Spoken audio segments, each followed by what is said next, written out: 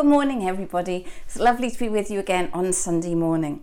Now this morning's lockdown story is a real nightmare tale, and Tammy and Tom have told it so well about the man swallowed into the belly of a sea creature, and this puts like our lockdown totally into perspective. And the more I've studied this story, it's a kind of upside down story. The way we expect everybody to behave is totally upside down. Now you imagine this lockdown nightmare. Imagine being swallowed into the belly of a sea creature for 3 days and 3 nights. This is just total nightmare. Now we know the end of the story, that after 72 hours it's all over. But Jonah didn't know that. He probably thought that he would die in there. So nightmare 1 for him is drowning in a violent storm. And nightmare 2 is being saved but swallowed by a great fish in the saving. Now it's interesting when you study this how there are verified accounts of large whale sharks swallowing giant squid whole. They've been known to swallow a cow, a man, a dog. The dog apparently was still barking 4 days later. And there are 2 types of like large whale shark or sulphur bottom whale, although the Bible doesn't actually say it was a whale. In Greek it's translated sea monster, in Hebrew great fish. But there are 2 types that can swallow a man, that have a large mouth, throat and stomach chambers that could swallow a man, and neither of these have teeth, and they kind of rush at their prey, and gallons of water go in, rush in through its big mouth and throat, and it has this huge air cavity. And if it eats something it doesn't like, they're known to vomit it up on the nearest piece of land. So there's many occasions of like giant fish, big sea creatures eating things whole, swallowing things. But what a nightmare for Jonah, being locked down in a large fish, and the total uncertainty of how this is going to pan out. And I would think he had time to reflect on his life and his actions. And during lockdown, I was just reading recently, listening to a podcast by 2 scientists, both psychologists and one a neuroscientist. And they were talking to themselves about what I've discovered about myself in lockdown. In what ways would I like to change and bring that change out of lockdown with me afterwards? So for example, both scientists were now working from home, and the one who was a father with 2 daughters, he said, I've never spent so much time with my girls. They've brought such joy in my life, and I'm asking myself, how do I continue this afterwards, after lockdown? And he also said, I find myself so present with my children, rather than feeling in the back of my mind while we're playing, I should be working. And then the woman scientist, she was talking, she said, well, usually I travel so much for work. And my desire after lockdown is to severely curtail all travel apart from for fun and adventure. What would your change be? If lockdown brings like a moment of reflection to us, many of us may have found that we have like what they would call a shadow self. And this is the emotions, thoughts, fears that might be suppressed in the busyness of normal life, but now, under this kind of long-term stress in the background of lockdown and the uncertainty of constraints or easements in our lives, what has surfaced? What's come to the surface? And even now, with lockdown easing and all the changes, many people have found new fears have come about. It's like there was the shock of lockdown. We just about adjusted to that. And now it's adapting to what will a new normal look like. And this can be causing a lot of anxiety as well. How far do I keep my distance? Is it safe? So let's take a moment to reflect. What have you learned? What have I learned that we can carry through from this time into the future? So what was Jonah's reflection? Well, interestingly, stuck in the fish, he did have a change of mind, but no change of heart. And will the changes that we want to keep stay with us when this is over? Do they go deep enough? Do they go to the heart? And one of these doctors on the podcast was saying that his friend is a historian. And his friend was saying, this is what history shows us. While in a global or national crisis, people long for change. But once a crisis is over, human nature wants to forget as quickly as possible and return to normal as fast as possible. And in that way, valuable lessons can be lost. So let us reflect for a moment. What are the lessons that we have learned about ourselves? And what, with God's help, do we desire to keep or to change? So back to our upside down story. How did Jonah end up in a great fish? Now we know from the book of 2 Kings that Jonah is a prophet to King Jeroboam II in the northern kingdom of Israel around the 8th century BC. And in chapter 1 of the book of Jonah, it's only 4 chapters, chapter 1 verse 2, it says this: the word of God came to Jonah, go to the great city of Nineveh, say to them to turn from their wickedness or destruction will come upon them. A simple and clear message, no ambiguity. And if we remember, a similar message came to the prophet Isaiah. Do you remember in Isaiah 6:8, where it says, then I heard the voice of the Lord saying, whom shall I send? And who will go for us? And Isaiah replied, here I am, send me. So what is Jonah's response to this amazing command from God and this chance to go? Jonah's response is no chance. He says no, he runs away. And this is a shock. We find instead that Jonah goes down to the port at Joppa. He takes a boat to Tarshish, which is on the west coast of Spain. And this is going like 2,500 to 3,000 miles in the opposite direction. And every reader of the story of Jonah would know, as it says in Psalm 139:2, that God's presence is everywhere. His care and his loving kindness follows you wherever you go. No one can run away from his presence. It was funny how the prophet runs away. And we find out why later on. Jonah says, I know you're a merciful God. I knew you'd save them, so I was going to save myself the trouble. In Jonah chapter 4 verse 2 it says this. Jonah says, isn't this what I said, Lord, when I was still at home? That is what I tried to forestall by fleeing to Tarshish. I knew that you're a gracious and compassionate God, slow to anger and abounding in love, a God who relents from sending calamity. And Jonah admits here that he's going to save himself the trouble. Why go and do it? Now this is because the Ninevites are his enemies. Their evil ways and brutality were legendary in ancient times, and their hatred of this enemy is the root to Jonah's unwillingness and his disobedience. He doesn't want to go, he doesn't want to see them forgiven, so he refuses and runs away. Or he tries to. And this is not what we expect at all of God's prophet. So the next drama, he's on the boat, but a big storm kicks off. Jonah is below deck in a deep sleep. Now the storm is so bad that even the sailors are afraid. Now this is never a good sign. I remember many years ago, Julian and I were on a plane to Greece, and we went through the most terrible thunderstorm, and the plane was bouncing around. And it's at the moment that the flight attendant burst into tears that we all knew we might be in trouble. But there we are. We got there and we're here today. Now the sailors, the storm is so bad, they begin to throw the expensive cargo overboard. And the sailors are all praying to their gods with no effect. And then they look at Jonah, who's asleep, and they wake him up. And they're terrified when they hear this response from him. I am a Hebrew, and I worship the God of heaven, who made land and sea. And I've run away, and the only solution is to throw me overboard. Now when they hear that he is a Hebrew who worships the very God of land and sea, they understand why they're in this terrible storm and about to all die. Now unexpectedly, the sailors try not to throw Jonah over, and they try rowing for shore, but it says the sea grew even wilder. And in the end, they pray to Jonah's God, forgive us for killing an innocent man, and they throw him overboard, and the Bible tells us the raging sea grew calm. What was the sailors' response to this? When they see this storm has gone calm, they all turn to God. They realise God is real. The gods they were praying to were powerless, but God is real. He has power over nature. They make a sacrifice to him. And these pagan sailors carrying the prophet, they all turn to God. And this is why it's like an upside down story. The prophet is disobedient and running away, and he's now drowning in the sea. But the pagan sailors so quickly turn to God. So what happens next? Well, in Jonah 2, that's where it records Jonah's song, and it's kind of written like a psalm, like other psalms in the Bible. Only this is all about Jonah. And Jonah records his experiences of drowning in the sea. So in Jonah 2, he says, the engulfing waters threatened me. The deep surrounded me. Seaweed was wrapped around my head. To the roots of the mountains I sank down.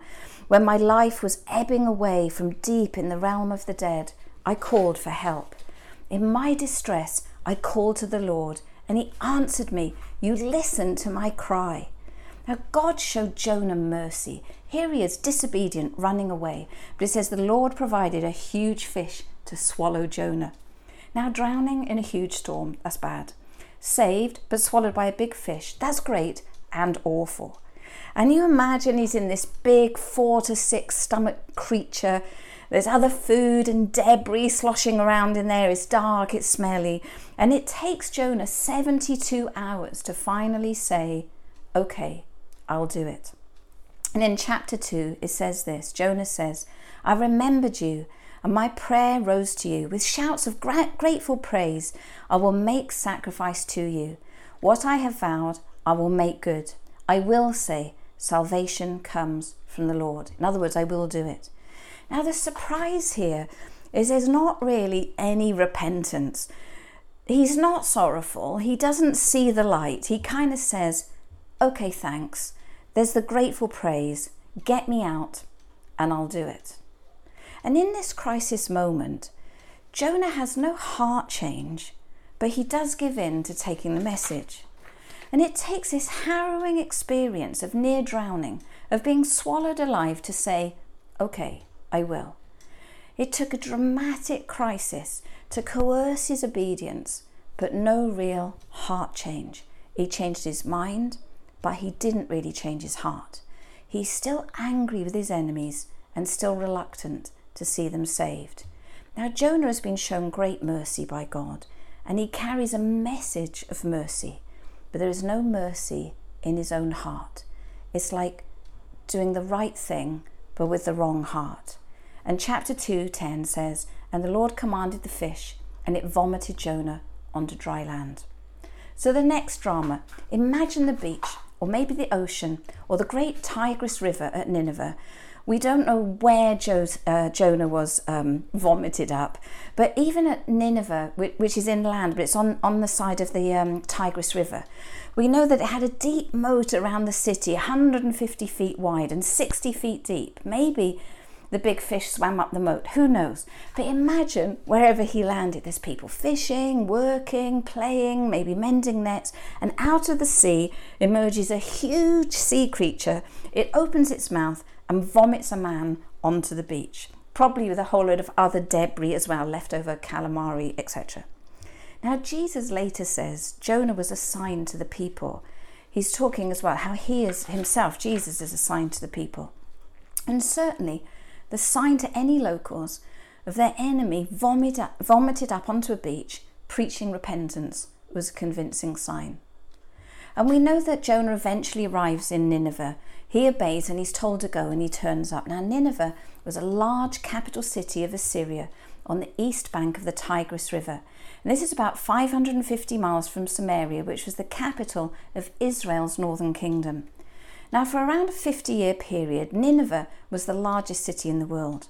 Now, it lay on an important junction of rivers and a junction for commercial routes across the Tigris, coming from the Mediterranean Sea from the west and the Indian Ocean to the east. And excavation has shown the tremendous wealth and glory of this great city. And it was phenomenal. It was huge. On its ramparts, 3 sets of chariots could run side by side. And the ruins still lie in modern-day city of Mosul in northern Iraq. And in Jonah's day, Israel badly suffered at their hand. And Nineveh was a huge city fortified with inner and outer walls, and it would take 3 days to walk across the entire city. So Jonah reluctantly starts his mission. He said he would, and he does. And he walks just 1 day preaching repentance, and there's total revival in the city. It's absolutely astonishing. Now, unexpectedly, this brutal, evil enemy, legendary for their cruelty, within 1 day of Jonah walking in the city, they turn from their wickedness within a day, from the least all the way up to the king. They don't even question which of our evil ways, but they fast, they pray, and they turn to God. Now, Jonah hated them, and it galled him to be there, and he was full of hate. And so by contrast, the baddies in the story all repent and wear sackcloth and ashes. And the goody, Jonah, is full of hate, even in the deliverance of this amazing message. Now, the people in Nineveh are given a 40-day deadline, But they don't wait until day 39 to turn around. Immediately on day 1, they repent from the street to the palace, and the king commands the people, fast and pray. But the people are already fasting and praying and repentant. Chapter 3 verse 6 says this: When Jonah's warning reached the king of Nineveh, he rose from his throne. He took off his royal robes, covered himself with sackcloth, and sat down in the dust. He sent a message to the whole city from the king and the nobles: fast, call urgently on God, give up your evil ways and your violence, and who knows, God may have compassion on us all. And he did. It was really amazing. Now, this story really is about God's overwhelming love and mercy and his reach to all, to the pagan sailors, to the evil Assyrians. His mercy was extended to all. He is ready to forgive. He is quick to forgive, full of mercy and compassion, and he responds instantly to our cry. God's love for us is so wide, so deep, so forbearing. It's reaching out to you and out to me. It knows no bounds and it will not stop. So let's not exclude ourselves. We are not too far. Maybe you're unsure which God to serve, like the sailors, but God is real and he is here to demonstrate his power in your life. But maybe you feel far away from him, like the Ninevites. They were caught up in a totally destructive lifestyle. They may have thought, is it too much for God to forgive us? But it's not. And we mustn't think the same. God says, here, I'm ready. I am ready, full of mercy. Just come to me. Now, when Jonah saw this astonishing revival, he said this: I knew, God, that you are gracious and compassionate and slow to anger and abounding in love. And that is who our God is. So gracious and compassionate, slow to anger and abounding in love.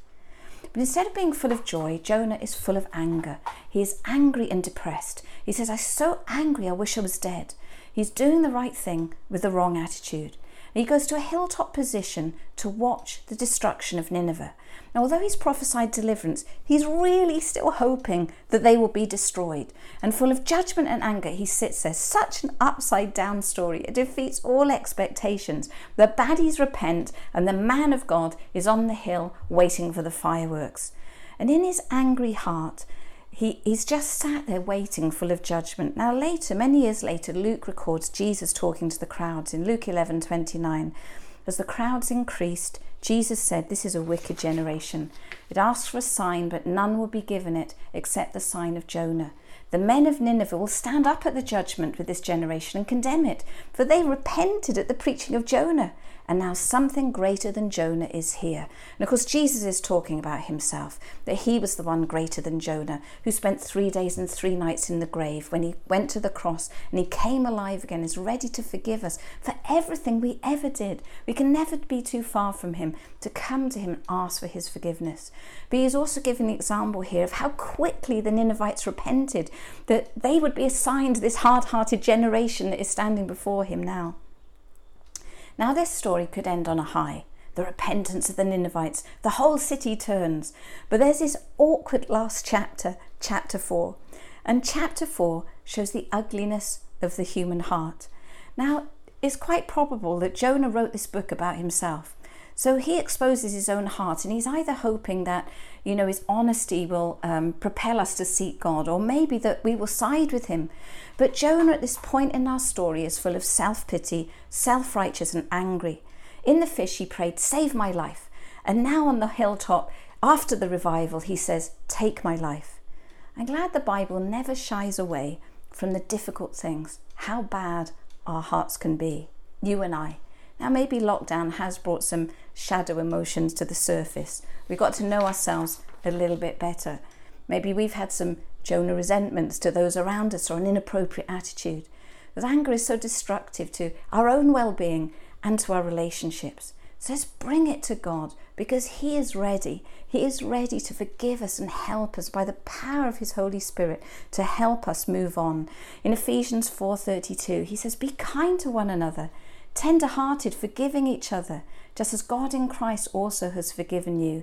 Colossians 3:13 says, put up with one another, forgive one another. If you're holding something against someone, forgive, just as the Lord forgave you. And in Matthew 6:12, do you remember Jesus says to us, to pray like this: and forgive us our sins, just as we also have forgiven those who sinned against us. And when we come to God and surrender to him, it's in that very surrender that a heart change happens. That it's not just a head change. I wish I was better. I wish I could do this. But actually, we come to God. We just surrender all. That we bring our heart to him, and there is a deep heart change. Because when there's a change in the heart, it is a change for good. And by the power of the Holy Spirit, he will work in us patience, forbearance. We become concerned to serve others, not just lost in our own frustrations. There are many things we want to learn. When we respond to God from the heart, he's quick to come to us by the power of the Holy Spirit to help us become ever more like Jesus. So to get back to this awkward last chapter, it gets to the very heart of God. So back to our final drama. Jonah sits on a hill waiting for fire from heaven. And to shade him from the heat, God brings a plant growing up. And Jonah's happy about the plant, but he's angry with God. And God sends a worm to eat the plant. And Jonah is so angry. And here's his final conversation in the book, chapter 4, 9 to 11. But God said to Jonah, "Is it right for you to be angry about the plant?" "It is," said Jonah. "And I'm so angry, I wish I was dead." But the Lord said, "You've been concerned about this plant. You did not tend to it or make it grow. It sprang up overnight and died overnight. And should I not have concern for the great city of Nineveh, in which there are more than 120,000 people who cannot tell their right hand from their left hand, and also many animals?" Now, in the Hebrew, often not knowing your right hand from your left hand was describing children. So either it's saying there's 120,000 innocent children in this city, or it might be just saying these adults are so lost, they just don't know right from wrong. But either way, God is saying, I care for them. You care about the plant, but I care for them. And the book ends with a question left in midair. Is it right for you to be angry? And it also ends with a compassionate heart of God, where God says, and should I not have concern for all these innocent little ones? And the final word is God's. The central figure in this story is God himself, full of mercy, mercy, mercy and love.